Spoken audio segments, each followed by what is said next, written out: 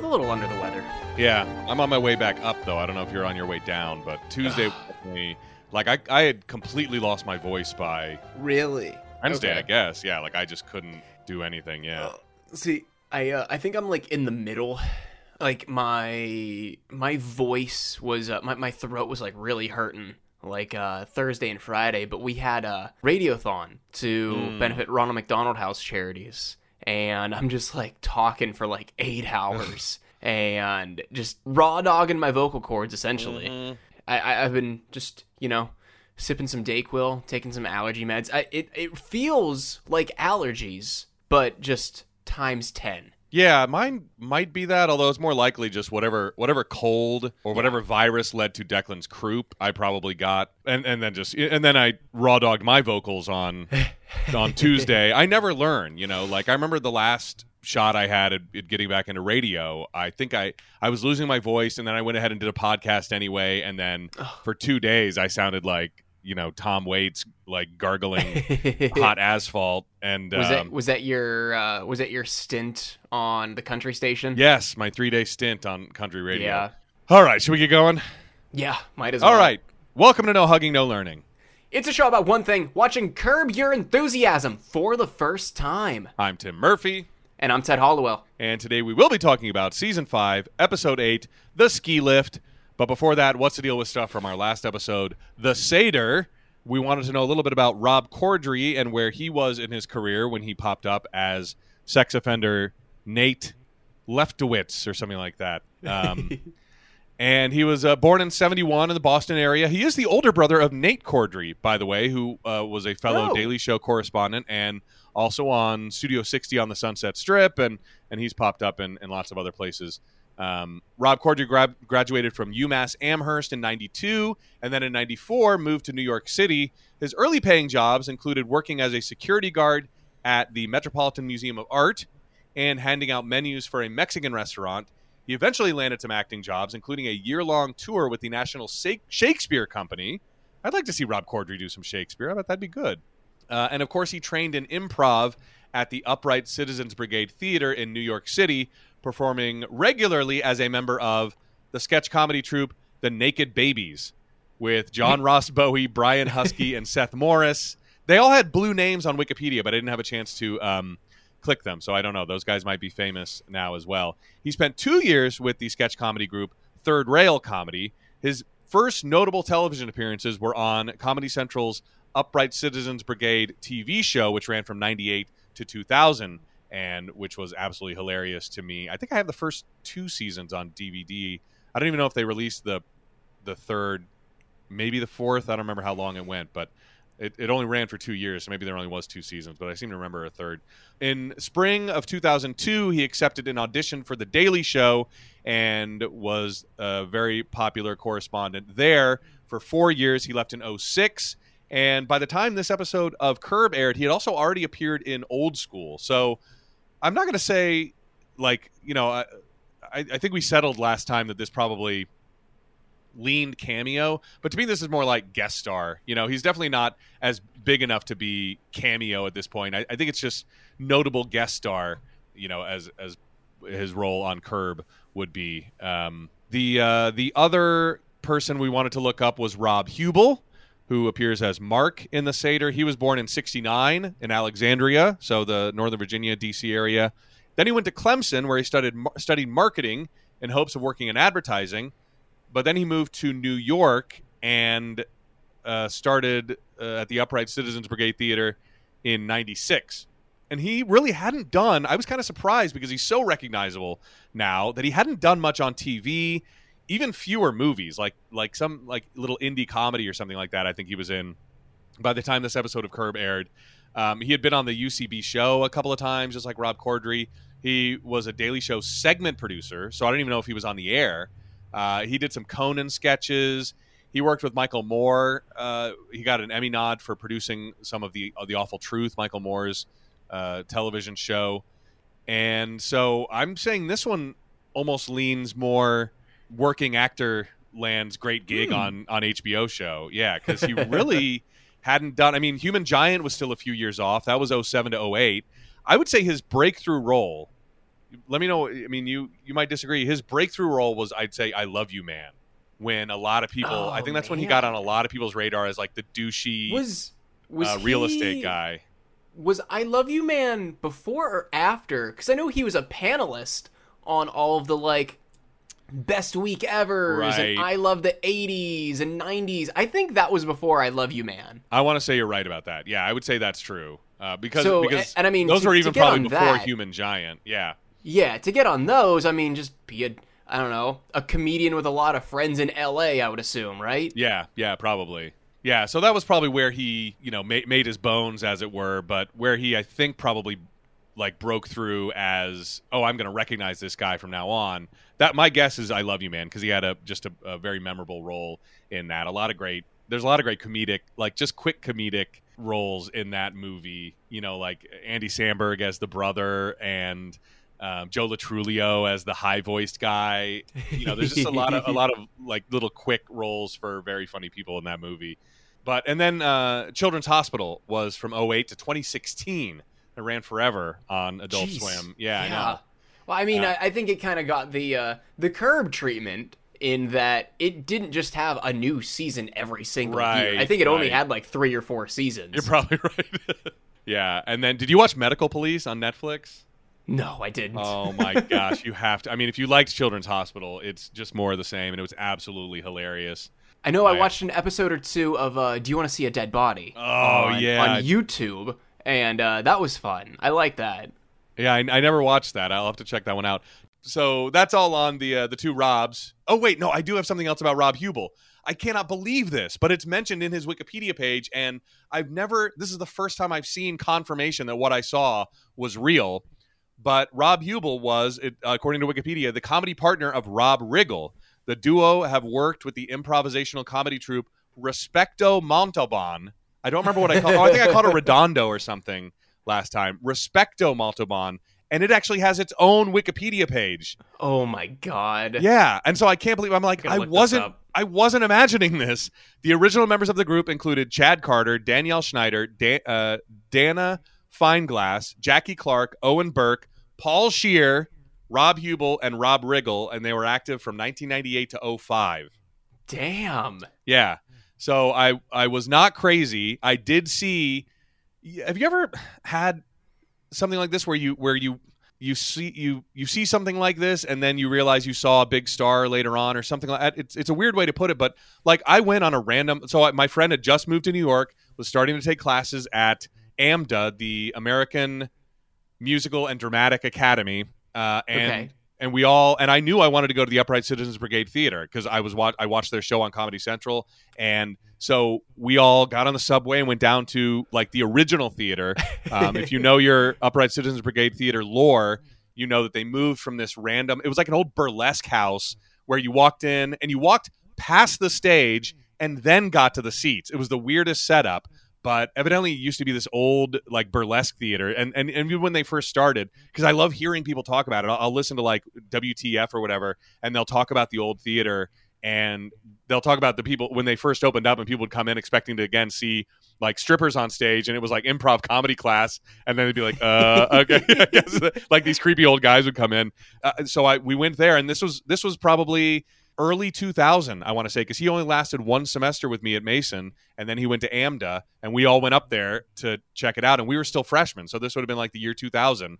And so, and like during the week, they have these shows, and they're free, I think you just walk right in, because improv people are on stage, and they're just working out. It's literally just like, let's work out in front of an audience, and most of the audience is probably other improvers, because you can like kind of jump on stage whenever you want and tap somebody out if you got an idea or whatever, because it's literally just an exercise. But I was just watching it, and they do crowd work and they talk to people, and it only occurred to me later that we saw Respecto Montalban, and not all 8 people were there that night. There were just like 3 of them, but I'm almost certain one of them was Paul Scheer and one of them was Rob Hubel. That's awesome, dude. Yeah, that's incredible. All right, where the hell were? Oh, the only other bit we got on such a tangent there. I know. I don't know why we're so loquacious today, but I think it's some good stuff. Like this is if I was going to release a full episode to convince people to get the Patreon, this would probably be the one. The other thing we wanted to know from last episode was, had we seen Marla before? and I couldn't find any instance of Marla appearing before, at least specifically played by this actress. We have not seen her before, but we will see her again. So look out for that. Yeah. Okay. No more spoilers, because I don't even know what the context is. So I also found this in the goof section of the IMDb page, and for some reason I don't know why I watched the end of the episode yesterday, but I wanted to check something at the end, and I can't remember what it was. But when Sammy starts choking at the Seder dinner, Susie asks frantically if anyone could perform mouth-to-mouth, and that did strike me as odd the first time I watched it, but I didn't mention it last week. But if someone's choking, you don't give them mouth-to-mouth. Yeah, Jesus Christ. What a fucking mother. Yeah, but I was watching. I don't know if she's actually choking, because Susie says she can't breathe. She's not breathing. So I'm like, well, I still don't think mouth-to-mouth is appropriate, because it looks like she's struggling to breathe. I think mouth-to-mouth maybe is only if you've passed out, or if, I don't know what the case may be, but it didn't seem like Sammy was the person who needed mouth-to-mouth. But I get it for the joke, like, but I did think that was weird. I don't know if it's a goof or if it's incorrectly regarded as a goof. But here's one that might be a goof. The Theory of 77, advanced by Bush admirer Len Dunkel. I don't even remember him getting his name in the episode, but evidently his name is Len Dunkel, Stanley Tobolowsky's character, says that for every 77 years, there's a great president: Washington, Lincoln, FDR, and George W. Bush. Those 4 presidents, however, weren't in office every 77 years. The theory would apply if the number of years was 72, so we'd have 1789, 1861, 1933, and 2005. Oh my God. Or 70. Yeah. Does this come into play, like, with all the years of their administration? I think so. I mean, if this person, math is not my strong suit, but if this person did the math correctly, then only 72 or 73 would work, though at the time of this episode, 72 was the only one that was actually viable, not 73, because then you'd have 89, 62, 35, and 08. Yeah. Yeah. So he was off by a few years. I don't know why, but again, maybe no one felt like doing the math. I don't know. So that's all the trivia and tidbits and stuff like that, and homework. Let us now consult the book. In this episode, Larry and Jeff use a hand wiggle to represent conservative in this episode. David said he was hoping the move would catch on. Oh my God. That's pretty funny. And there's still time, I guess. Yeah, I guess. We could make it happen. Although we already, talked about last episode how that hand movement has sort of already been, it's going to be tough to claim it. It's going to, because it's already been sort of claimed by a certain group, I guess, or by people trying to describe a certain group. I think that's a better way to put it. Yeah, that's right. What were they thinking, though? Rob Corddry, who plays Rick Leftowitz, said, "You can definitely see how Curb Your Enthusiasm has evolved from Seinfeld, and I think it's much more sophisticated TV today." Oh, I'm sorry. I think it's much more sophisticated, he said. "TV today has to be grounded in reality, and Curb Your Enthusiasm is hyper-real. In the age of reality shows, I guess that's what comedy becomes." We get a Davidism to fill up a lot of this page, and it's Larry to his neighbors. "You never see people drinking grape juice," is what he said, if you remember. So there we go. That's all from the book. You may be seated. All right. If you have never listened to us before, we are not a research-heavy show, despite the last 44 minutes. Good Lord. Record. We got off on a good long New York City tangent there. And I will keep all of the silence in from whenever I went to the bathroom. That's just what you get with Patreon. Exactly. But obviously that 44 minutes is pre-edits, so I don't know where we're at currently on the free feed. But if you have never listened to us before, we are not a research-heavy show, despite went through all that, blah, blah, blah, blah, blah. I've never seen these episodes before. Tim has never seen these episodes before in the last 20 years. If we miss anything, if we egregiously skip over something, please send us an email or send us a tweet. It's at NoHugging on Twitter, or nohugging@gmail.com. Both of those links are down in the description or on the show description page on Apple Podcasts. If you like what you hear, please give us a 5-star rating and a written review on Apple Podcasts or Spotify, whichever you use, if you use either of those. If you like us a little bit more than that, you can join us over on Patreon, the aforementioned Patreon. It's patreon.com/nohugging, where for $5 a month, you get early access to every single episode, and the episodes that we push out over there are going to be much longer. They're going to have all the stuff that we clip out. I don't know how much made the free feed, but Tim and I were talking about our New York City experiences and sports gambling experiences for probably 15, 20 minutes today. Yeah. I don't know if I don't know if this is going to be cut out, but here I want to say again, if I was going to convince somebody to get the Patreon, this would be the episode that I would play for them. Oh, absolutely. Yeah. Absolutely. I mean, you're going to look at the comparison between the two episodes. Well, this one says it's only an hour and 15 minutes. This one's 2 hours long. What's the difference? Well, we just told you what the difference was. But if you want to join over on Patreon, you're going to join the awesome company of Nate Collins, Tamara Ortiz, the guys and gals over at the Idiotville podcast, John and Kathleen Murphy, Tim's dad and mom, 2 separate emails because there is no password sharing. Right. Will Hall, Danica Ligorio, J-Dog Conlord, Nick Kudla, Adam Webb, Nate Collins, other email account, at least until March 1st, and Megan Stolarski. Thank you guys so much. Again, patreon.com/nohugging. All that being said, Season 5, Episode 8, The Ski Lift, original air date November 20th, 2005. And if you are looking in TV Guide that night, you are going to see Larry and Jeff befriend the head of a kidney transplant consortium. It's not bad. We might be able to make it better. I don't know. We'll see. Did you notice, by the way, I want to mention right up top, this episode, 33 minutes, 50 seconds, almost a 34-minute episode. Oh, I noticed. That's part of the reason why I was so late. I left myself exactly 30 minutes to watch it, and then somewhere in the middle of the episode, I had to take like 2 or 3 minutes to help Grace with something, and then I ended up not being able to log on until 9:40. Yeah, so all the other ones have been pretty much 30 minutes exactly, but Larry David playing a little bit fast and loose with taking advantage of being on HBO and not having the strict schedule that a network show might have. So I mean, it's only been 6 years. I think he can do that. He's only done one episode longer than like 30 or 31 minutes. Yeah. So Larry is visiting Richard Lewis, who is bedridden, still needs that kidney, and he remarks while motioning to a picture of himself with some old-timer that the Mick got his liver almost right away, I guess because he's so famous. And I can't tell you how long. It basically took me until somebody said his full name to realize they were talking about Mickey Mantle. Oh, when really? did you catch on? Yeah. Was it prior to them saying his full name? I don't know. Maybe it wasn't until they said his full name for me either. Yeah, because they're like, oh, the Mick. Oh, you got to love the Mick. I'm like, who's the Mick? You got to help us out. We're just taking context clues here. I'm guessing Mickey Mantle, but for a while I thought they were just kind of going down the same hole of you gotta love the Drake. Yeah, exactly. Which I guess is kind of the way that the Mick got his. But I didn't even know that was Mickey Mantle's name. The Mick was his nickname. I thought they were being disparaging to an Irish person they knew. Oh like, my God. Look at the Mick. The Mick got his liver as soon as. I'm like, you guys, come on. I know it's an acceptable form, but like you have to say it so many times. But no, they're talking about Mickey Mantle, and Richard Lewis has his 500th home run ball on display right there, and he's leaving it to Larry David in his will. Yeah, and he's very open about saying that it's worth $20,000, to which Larry looks over at the ball, as does Richard Lewis's nurse. Oh yeah, she definitely tracks that comment.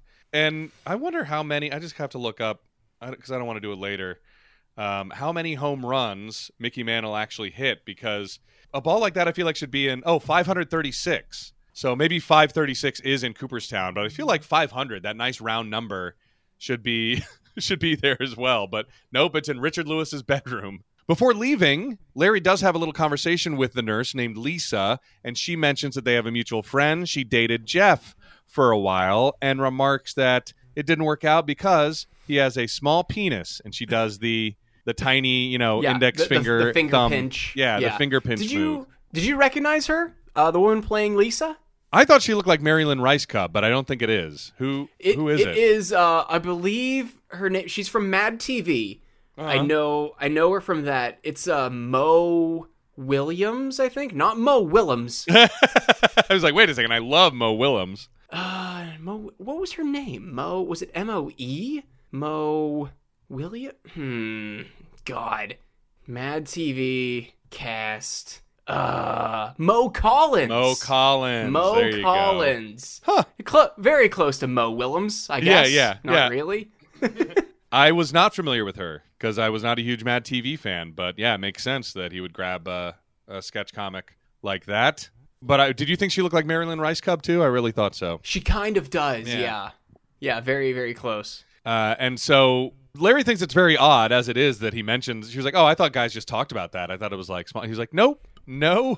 He's like, no men ever talk about that. No men ever talk about penis size. Are you kidding me? Okay, Larry, sure, man. I guess when you put it that way, you're right that it's off, but I guess guys wouldn't talk at length about who has the smallest one. Maybe they would. I don't know. No, mine's smaller. Trust me. So over at City of Angels Medical Center, where, as we know, Lewis Lewis is in his coma still, Jeff and Larry are sitting bedside with him. And Jeff says that, Larry says, "Oh, I met Lisa, and, she mentioned that didn't work out because you have a small penis." And he's like, "What? No, it's not that. It's that she has a huge vagina." And so I love this quote here. It's like, "Big vaginas are getting away with murder, accusing men of having small junk when it's in fact their big vagina that is the issue." I gotta say, I loved the to combat the finger pinch hand gesture. Jeff just holds out his hand like attached at the wrist, fingers completely spread outward as wide as possible. And I'm like, Jesus Christ! Bottom of palms together, and wide open, and that's the new. And Larry's like, "I'm gonna do that from now on." They love doing the pinch. I love when they're like, "Oh, they love that so much, they love it." This is the most fucking incel thing Larry David has ever said. and that's saying something. They're right, though, because how psyched was, were the entire female side of the species when Apple released, or the consortium, the Unicode consortium, to bring up consortium again, released the pinching emoji. They're like, "Oh, yes, finally, I can now penis shame men with this. I can now talk about my tiny dick." I mean, wait, no. I can now, And I think there is not necessarily connected at the palms, at the wrist, but there is a gesture where it's like two hands outstretched like that. I think it's more used as like a grabbing emoji.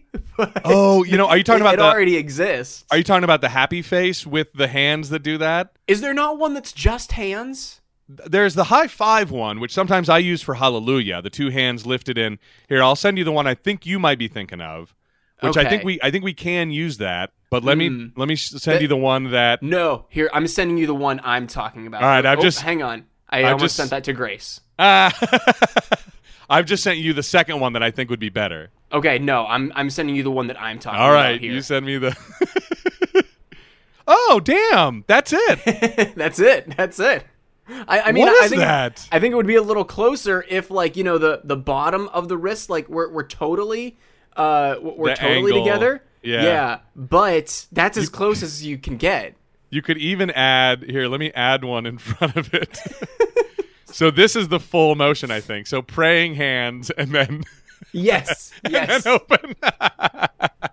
Well, great. So we've got our own big vagina emoji. So I'm glad. I'm glad everything is balanced as it should be. Yeah. So the doctor comes in and mentions that he's on to Larry, that the reason Larry's so interested in Lewis Lewis's health and condition is that if Lewis Lewis dies, Larry David is not on the hook to give his kidney to Richard Lewis. And Larry just kind of fesses up to it. This scene kind of fizzles because he goes, "You got me. That's it." Yeah. It's kind of weird. Yeah, he just owns up to it. Yeah. That's it. Jeff does invite Larry skiing. I love Larry's just like immediate poo-pooing, for lack of a better word, immediate poo-pooing of anything that's popular, because he's like, anything popular or anything fun, anything people like to do. He's like, I don't. Why go skiing? Why? It's such a schlep. I can kind of feel that, like, because why do this fun thing? I don't want to have fun. Yeah, I want to have fun without work. Like, I understand Larry's point of view from that. You know, like, Yeah, I don't some would say the work is worth it. You climb up the mountain, you do all the work to get up there, and then you get to come back down. Then you get the fun. You can't have the fun without the work. But here's I'm with the Larry. thing. I think it's possible. You ride a ski lift. There's no work. There is all that, like when he's later on when he is there, he is carrying it, and you have to walk in the boots, and you have to carry the poles. And the ski. God. No. You're not going to convince me that it's that it's not a schlep. Because I haven't gone skiing in a long time, but there was a time when my friends were like so into it, and I went on like a couple of the trips with them to these mountains that were like, an hour or two away or whatever, and yeah, it's fun, but also like, you're especially by the end of the day, you're like, where the hell's the car? Got to carry all this shit back to the rental place, and I don't even know where we are. I was into it in middle school because my middle school offered a ski club where for like, I don't know, $100 or something, they would take you like bus trip to Holiday Valley, which is the ski resort like just across the line in New York. Yeah. And you'd be gone for like a whole day. Like that would include meals and everything, and it was really fun. And I wanted to continue it into high school, but it got more expensive, and none of my friends were doing it. And I'm like, I don't like the people who are doing this. It's all the fucking rich kids. Yeah. And now, if I were to go do it now, it's been over half of my life since I've done it. I would die. I'd break a leg. I would definitely try it again. Like, I don't know, maybe Colleen will get a chance and I can like chaperone or something and do it again, because it's not, I don't hate it as much as Larry David does. Like, I do have fun when I'm out there. And I would love to go again, but I mean, if I'm gonna go skiing anywhere, I have to fly there now. Yeah. You can't ski in Texas. Unless that snowstorm from LA hits you guys, it might. That was pretty crazy. It's like 70 here, and it's snowing in LA. It's the weirdest thing.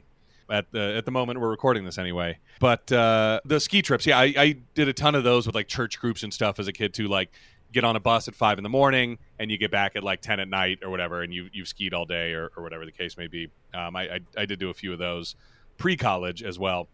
In the lobby, Larry and Jeff see George Lopez, who they know was a kidney transplant recipient.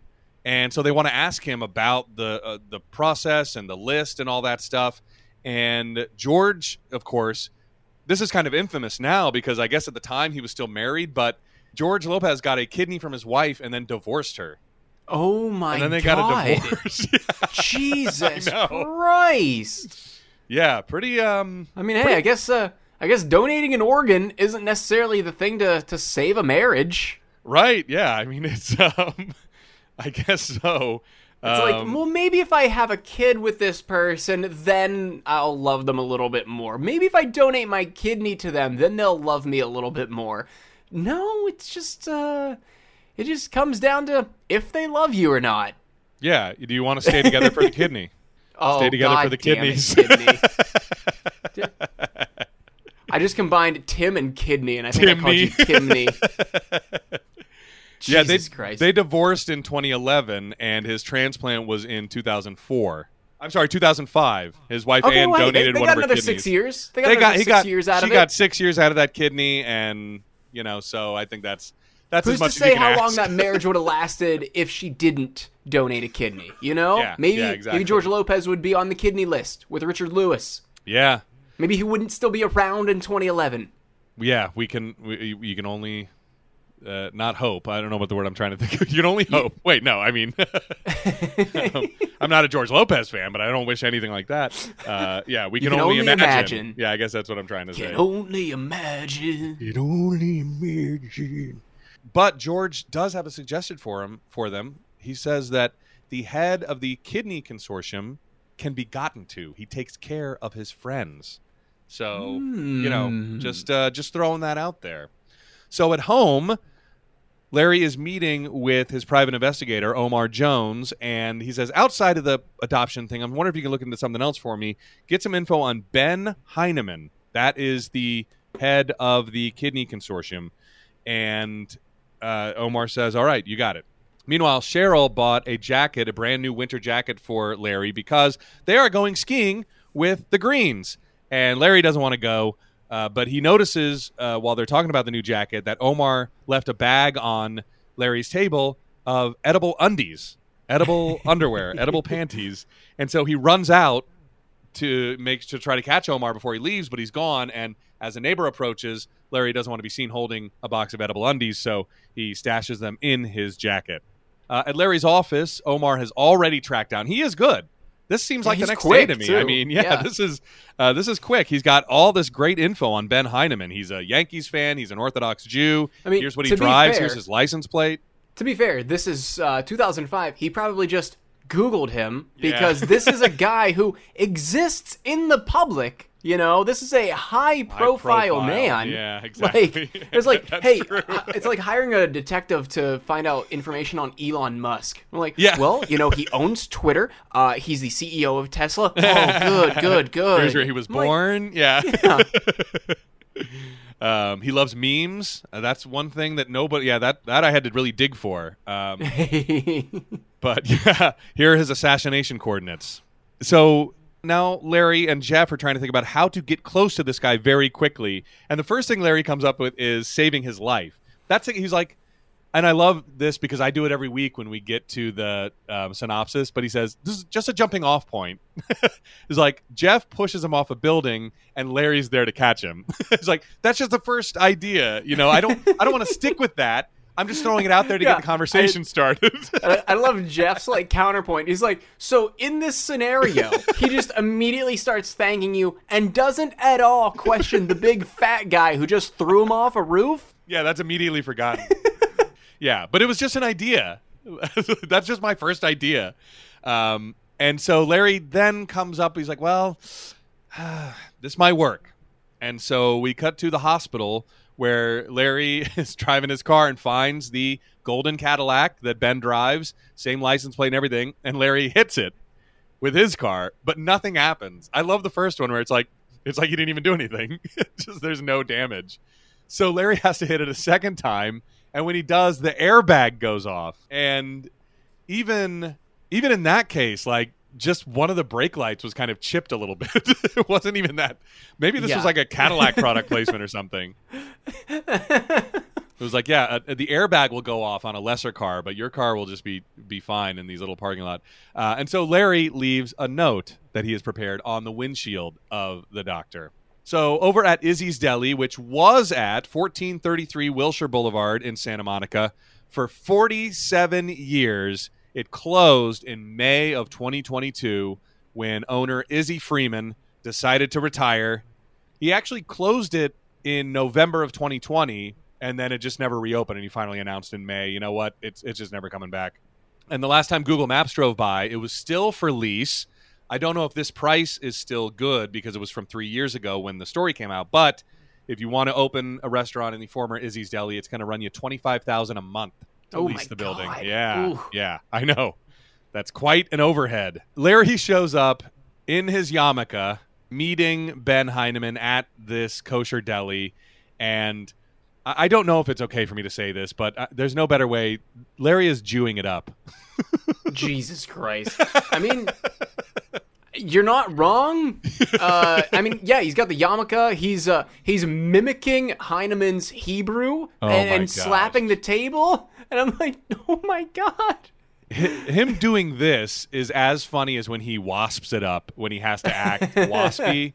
Well, like waspy and Republican. Yeah.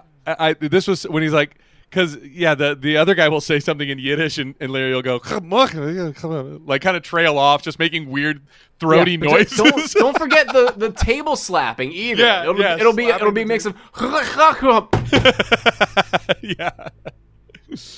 You know, and immediately Larry starts going in on all of. He fakes a phone call where he's like, and he's also talking like an extra from Fiddler on the Roof. He's like, I would love to go to the game with you, but it is the Sabbath and I cannot go. Like, it's so funny. And he hangs up and he's like, oh, the Yankees are in town, you know, but the way he's talking to the guy is so fucking funny. And it's like if Larry wasn't Jewish, it'd be offensive. Like, me doing that was probably offensive, but Larry. Oh, yeah, he's probably awful. Yeah. But the way he is playing it up is, so he like dives in. Oh, I love the Yankees, of course, and the fake, throaty noises. And the doctor mentions that he loves after his family, his loves are baseball and skiing. And so Larry is like, I have a lodge. Please come and be my guest at my lodge this weekend. So now he's invited Ben up to Jeff's ski lodge. Over at Richard Lewis's, Larry tells Lisa that Jeff had a kind of a different take on their relationship, and that it wasn't that he had a small penis, it was her huge vagina. And he makes the huge vagina move at her. And then he goes up to tell Richard Lewis about Ben Heineman, and he's like, you know what, he's a huge Yankee fan. What if I give him the Mickey Mantle ball? Richard is, first of all, shocked that Larry doesn't want it for himself because it's left in the will, but if it'll get him a kidney, then fine, like let's do it. But the ball is missing, and Larry accuses Lisa of smuggling it in her huge vagina. The funniest part of this scene to me was Richard Lewis's face. Just like whenever he turns to Larry. Yeah, because because he could see where Larry was going to accuse his nurse of stealing from him, but then when he brings in the huge vagina line, he's like, "What's wrong with you?" Like, not that he was going to be okay with it, but he could kind of see like, "Oh boy, Larry's accusing her of." But then he's like, "What? Like what? How do you know that? Why would you say that? Why would a human say that to another human?" So over at Jeff and Susie's, Larry and Cheryl are having dinner, and Larry explains that he's going skiing now because he's invited Ben, who is an Orthodox Jew, to the house, and Susie and Jeff are like, well, gosh, we can't do anything. You've already invited him, so I guess he's coming. And Larry's like, well, that I'm afraid that's not the worst of it. And so we cut to the lodge, and a great reveal where Susie is being forced to pretend she is Larry's Orthodox Jewish wife. God damn. Yeah. Very just hilarious. I mean, anytime they're just forced together, it's great. And so this was just a great concept to write. And they're telling the story of how they met and Larry is just completely like, Susie is, it seems like, a good Jewish person. Like, she knows what she's talking about, and Larry, he barely knows his own Judaic traditions, like whatever the other side of Orthodox is, modern or whatever, and so him having to fake this entire other section of his religion is he's bumbling it and bungling it. But Susie is mentioning like she knows the lingo and stuff, like talking about the kind of mixer in college that they met at, and Larry is making up stuff where he's like, I was in a band and the ladies love the band. And Ben's daughter is there, who is like the most stringent Orthodox person in the room, even more so than her dad, and is like sort of calling Larry on, what do you mean? What kind of music? He's like, Jewish folk music. We were called Larry and the Hipsters. Jesus Christ. Yeah. This is so weird. He's like, and then the Hipsters went their own way and they had a bit of success, and I just became Larry David. And and Susie tries spinning it where she's like, actually it was more of a pity. I pitied him, and that's why we got together. But Larry, trying to make it seem like he was Mr. Cool. And Ben's daughter even calls Larry on his fake throaty noises because her dad says something in Yiddish, and again Larry tries to like take a sip and go, and she's like, what? He's like, and just, like, takes a drink of wine. But they do finally also broach the topic of, because he finally asks, like, he didn't know what Ben does for a living, and that he mentions the kidney thing, and so they finally broach the subject that his friend needs a kidney, Richard Lewis, who he is kind of familiar with. Later that night, in order to keep up the ruse, Larry has to sleep in the same room as Susie, and same with Jeff, and both of them, Larry and Jeff, are kicked to the floor by Susie and Cheryl. Larry does try sneaking back in, but he is kicked right out by Susie. And the next morning, Cheryl made bacon, which Larry is very upset with because obviously it's a house full of, Orthodox Jews who don't eat pork. And Larry throws it out. Then Ben's daughter comes around the corner, and again, stringently Orthodox Jew, she realizes that Cheryl has served dairy on the same plate that they served meat on the night before, and so that's not kosher, so she can't eat off of that plate. She has to eat off the Milka plates or something like that. And, she's kind of berating Cheryl for this mistake, but Larry digs into, which I thought was hilarious, when he was yelling at Cheryl, and he knows she can't break and yell back at him. This is like sort of a free pass to go, I told you about those plates. Why didn't you get those plates? How could you do this? And stuff like that. And Cheryl just has to sit there and take it. I thought that was hilarious. So we get a day of skiing. Everybody's out on the slopes, and Larry is going to take one more run with Rachel. We finally get a name for Ben's daughter. Before he goes back, he's like, I don't want to do another one. And Rachel, you can tell, does not want to go up the ski lift with Larry David. But, her dad insists that she kind of stays. But he does say that he can help Richard Lewis. He's decided to, pull some strings. This was the whole mission accomplished for Larry now. And so Larry and Rachel head up on the ski lift. And he is, as he does when he's alone with anybody, is annoying her with his small talk. This time about why people don't like people who whistle. And then he starts whistling just a ton. And then the ski lift stops. And it's kind of normal. If you've ever been skiing, those things just stop every now and then. And it should start back up, but it doesn't. And so almost an hour later, Rachel is panicking because as an Orthodox Jewish woman who is single, she cannot be alone with a man after sundown. And Larry, he tries to put her at ease even after sundown, saying that, there's exceptions, right? Like, it's not like you're going to go to hell. There's extenuating circumstances, but she is just so stringent and there's no extenuating circumstances for God's law. I'm here with a man after sundown. That's illegal by my, by this code that I live by. And Jewish or not, this made me really think about how hard and miserable people make their own lives just living by these arcane traditions and rules that it's like the spirit of the law and the letter of the law.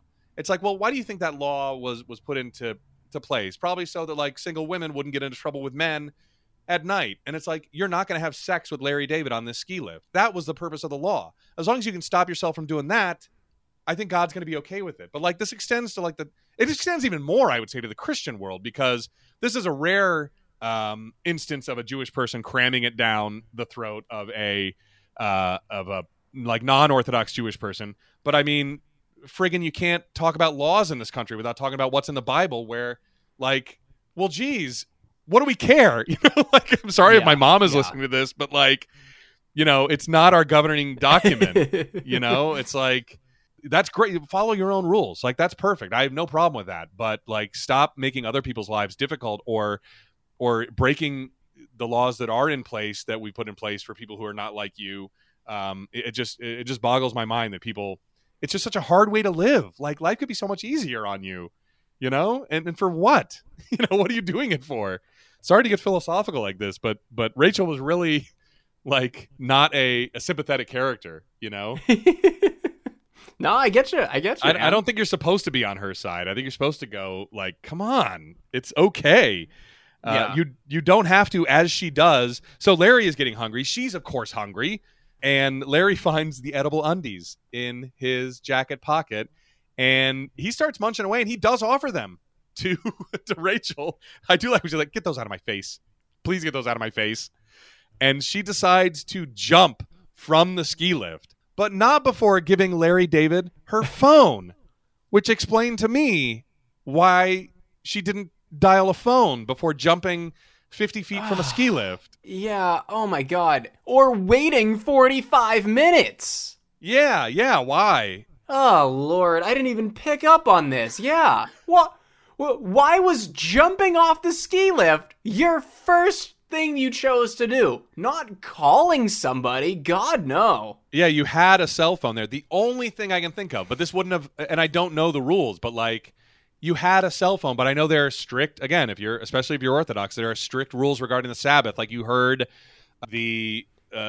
Ben say earlier that he sometimes cheats on the Sabbath and watches the game on TV, which he knows he's not supposed to do. But the thing is, I don't think this is the Sabbath, because they wouldn't be out skiing. Right, I think you're probably right. Yeah, you wouldn't be on a ski lift. A ski lift, I think, is... Well, I don't know, actually. You wouldn't be on a ski lift to jump off. Actually, I don't know if that's the case, because I know you can still ride elevators on the Sabbath. Okay.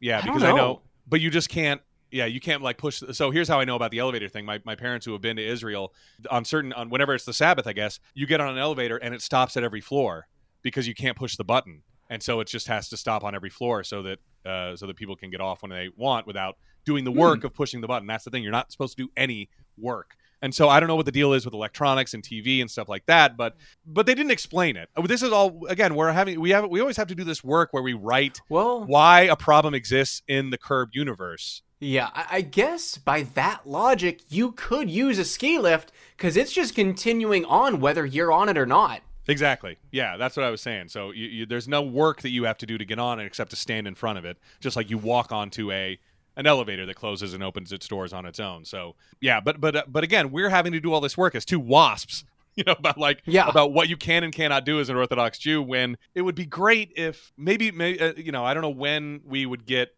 There was no time to go, why didn't she use the cell phone? Oh, because it was there's no time to explain it to us, because the episode is gonna end after Larry picks up the cell phone, which would get it gets service. So we knew earlier that Larry lost his cell phone. He mentioned that. And so we don't know why she wouldn't give Larry. He could have said it on the phone. He's like, I don't know. I guess there wasn't enough time. It was already a 33-minute episode, but he could have said, yeah, I was on the ski lift and she had a cell phone the whole time, but I guess she didn't tell me because blah, blah, blah. This thing that the audience doesn't know about being an Orthodox Jew. Yeah, but that's a 15-second explanation. Yeah. Like you said, it's already 33 minutes. You can add 15 seconds. Yeah, Richard Lewis, where are you? Where are you calling me from? What is this? Then he could explain whose number is this? Yeah. Yeah, then he could explain it in 15 seconds. You're right, and that it would have been a great help to us. But what he's calling is to tell Richard Lewis that the kidney thing's not going to work out now. I just love that. But here's where Larry asks if he's seen his cell phone. Did I leave my cell phone there? I can't find my cell phone. And so he's like, I tell you, I'm going to call it, and if it rings, just pick it up and hold on to it for me. So he does call his cell phone, and where is the ringing coming from? Lisa's huge vagina, which is right next to, she's like fluffing Richard Lewis's pillows, and so Richard Lewis kind of looks over at her huge vagina as Frolic starts to play. Yeah, they both just stop, and I'm like, oh God. Yeah. So we can only imagine that she put the Mix home run ball in her gigantic vagina as well. Yeah, exactly. Good Lord Almighty. Yeah, so that is the end of the episode. All right, Tim, what do we got for homework next week? I didn't write anything down. Okay, all right. Yeah, now that we know who Mo Collins is, I guess. Yeah, and we kind of assumed everything that we need to about Orthodox Judaism, and I feel like there's just too much to dive into as far as the traditions and stuff regarding that. So we can do a whole season if you want on a deep dive of Orthodox Judaism. Yeah. I don't think it'll get any listens because we don't know anything about it other than precursory Google searches. Yeah, it's called Two Wasps Read the Orthodox Judaism Wikipedia page out loud. Look for it this summer. Coming on Earwolf. I don't know. Honestly, I wouldn't mind being more educated in that, just to, with how the world is today. Yeah, yeah. It's funny. There's just so much hatred towards Jewish people. Yeah, I agree. And again, I hope my mom's not listening to this, but I've thought, I'm like, it'd be kind of cool to convert to Judaism. Do you ever think that? I'm not disagreeing, but I've never thought that. I've never taken any action for it, but I'm like, if I was going to go back to the church, they just seem like they have it together, and they're not fucking assholes, Yeah. Do you get that's my main issue with I'm like, they just seem like everyone's a fucking asshole. Yeah, here's what we're going to believe, and we're not going to push it on anybody, and it just seems like they are my very, point being very other friendly. religions, that is. Yeah, right. No, the world must conform to our views. Yeah. Yeah. They just don't seem like, and maybe they would if they were not as maligned or marginalized as they are. Maybe there's an alternate universe where there's Judeo-fascists. I don't know, but God. but yeah, I'm like, you know what? If I did feel like going on that journey, I'd probably start there and. But it reminds me of, I'd be like the only Jewish Murphy in the synagogue. But it reminds me of I probably told this before because it's one of my favorite. They have great senses of humor, too, not to stereotype. But Sammy Davis Jr. converted to Judaism because obviously a lot of his friends were, I guess, kind of from that world. And so I forget who he was saying, all right, I'll come to temple with you. But when I get there, make sure you like find me. Here's where I'm going to be. Here's exactly where I'm going to be sitting. And the other guy was like, you think I'm not going to be able to find the black guy in the synagogue? You think I'm going to have a hard time picking out Sammy Davis Jr. at the synagogue? Anyway, what the hell were we talking about? Oh, I guess just homework for next week. Oh yeah, homework for next week, and how we're not going to delve into Orthodox Judaism. All right, so nothing really then? I don't think. No, nothing. Okay. No. All right, Tim, what do you like for cover art this week? And there's got to be a good shot of Larry and Rachel on the titular ski lift. Besides that, Larry and Ben at the diner is kind of good. What are you thinking? I was thinking I don't think there's a 3 shot at all, but I liked Larry on the skis in front of Ben and Rachel. Yeah, that's good. Another funny one would be Larry with his arm around Susie in her Orthodox headwear. That's a pretty funny image, too, when they're on the couch having pretend to be a couple. All right, Tim, let's see what we can do about this week's description. Okay. So, we had Larry and Jeff befriend the head of a kidney transplant consortium. Is it consortium? Is it consortium? I think you can say it either way. I think I normally lean consortium, but I think you can say consortium. It's not bad. I guess it's not bad. I mean, when I was thinking before if we could make it better, I feel like it was, a ski trip, blah, blah, blah. Like pulling all of the... But I guess I can't make it better. What do you think? Is it okay? No, I think it's pretty good, Yeah. I mean, it starts off with them, trying to scheme their way into befriending him to get a kidney for Richard. Yeah. It doesn't give any of that away. I think it's good. Yeah, it's pretty good. All right, so next week, or no, not yet. Tim, tell me, did you like this episode? Yeah, I liked it. I got a couple of good laughs out of it. I liked the standard curb structure of everything building to this funny self-referencing climax, and it continues the season-long story arc, but also it's pretty self-contained, where Larry has a great idea and has already screwed it up by the end of the episode. But I think it's just kind of an above-average episode. I cannot give it a star. What about you? Ooh, okay. Yeah. See, I'm giving it a star. Yeah. Purely because I think it's stronger than any of the I don't want to say it's stronger than any of the other episodes we've had so far in season 5. I would put it at a solid number 2. But